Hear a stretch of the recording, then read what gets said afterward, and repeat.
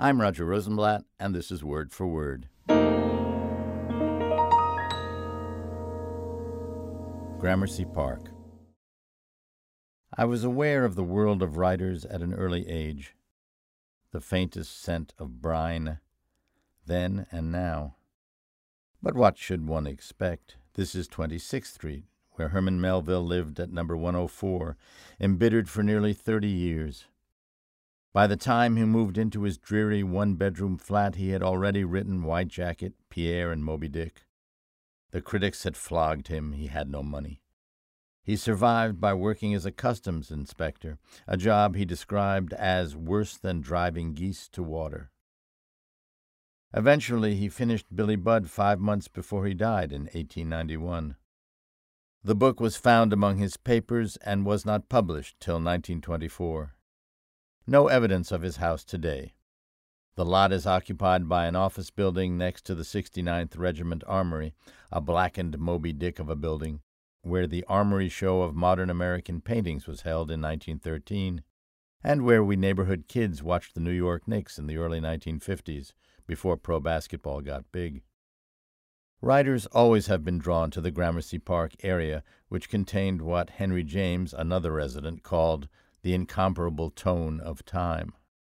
The park itself was a farm in the 1820s, bought by an entrepreneur, Samuel Ruggles, described as an advocate of open spaces, who spent $180,000 to drain the swamp on the property and create Gramercy Square. This he deeded to the owners of 42 parcels of land surrounding it. The park was enclosed by a fence in 1833, and a landscaper with the demanding name of James Virtue planted trees and shrubs as well as privet hedges inside the fence to enforce the border. Apparently, Ruggles' definition of open spaces was limited to 2 acres, 0.08 hectares of elaborately planned greenery, and a gated Eden available only to those who lived directly around it and paid an annual fee for a key. For myself, I could not stand the studied civility of the place. The perfect rectangular park, the staid and confident benches, the bird houses like restored Machu Picchu temples, one at each end, the gravel pathways running among 4 lawns cut into the shape of piano tops. Exclusive, average, tame. That, above all, was what depressed me about Gramercy Park. More than its will for pointless order and enclosure and its smug prettiness. The feeling that the neighborhood might foster and contain creativity, but without the thrill of discovery, or self-discovery, or danger. Sea-level art. Gramercy Park seemed assured that it was better than anyone who lived there, with no evidence to support the assumption. Did Melville sense that as he walked these streets? Yet the still green neighborhood clearly offered something for literary New York. Edith Wharton was born in a townhouse on the site of the Gramercy Park Hotel, now an apartment house on the north side of the park, in 1862. The sister poets Phoebe and Alice Carey moved here from Cincinnati in 1850 and established a literary salon that attracted such people as Horace Greeley, the editor of the New York Tribune, who advised young men to go west. Greeley had a 3-story house at 35 East 19th Street and kept goats in his backyard. Stephen Crane roomed with 3 artists in a rundown building on 23rd Street, where he found a fitting quotation from Emerson chalked on a wall.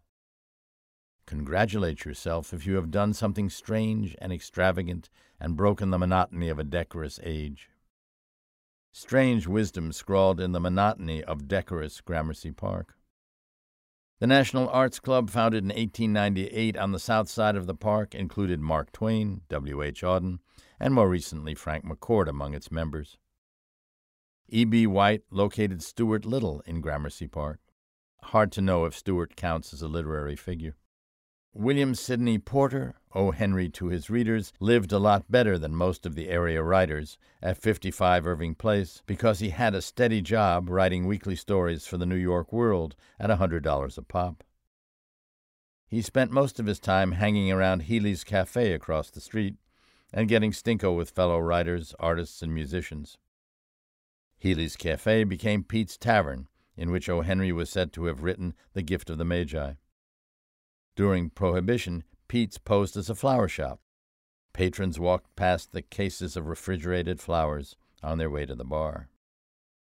Oscar Wilde lived at 17th Street and Irving Place for a while. Minor literary figures such as Carl Van Vechten and Paul Rosenfield lived on Irving Place as well. Local dinner parties were jazzed up by the likes of George Gershwin, F. Scott Fitzgerald, Theodore Dreiser, Ethel Barrymore, and Langston Hughes. They spilled gaily into what Van Vechten had called the splendid drunken 20s. In 1927, Nathaniel West took a position as night manager of the Fleabag Kenmore Hotel on 23rd, where he wrote The Day of the Locust, and snuck other writers into the hotel. Dashiell Hammett registered under the name Mr. T. Victoria Blueberry. West gave him the swankiest suite in the joint, where Hammett wrote The Maltese Falcon, telling of wicked women, murderers, and treasure, 3 blocks from where Herman Melville, alone and unnoticed, had tracked evildoers down the vast gray streets of the sea.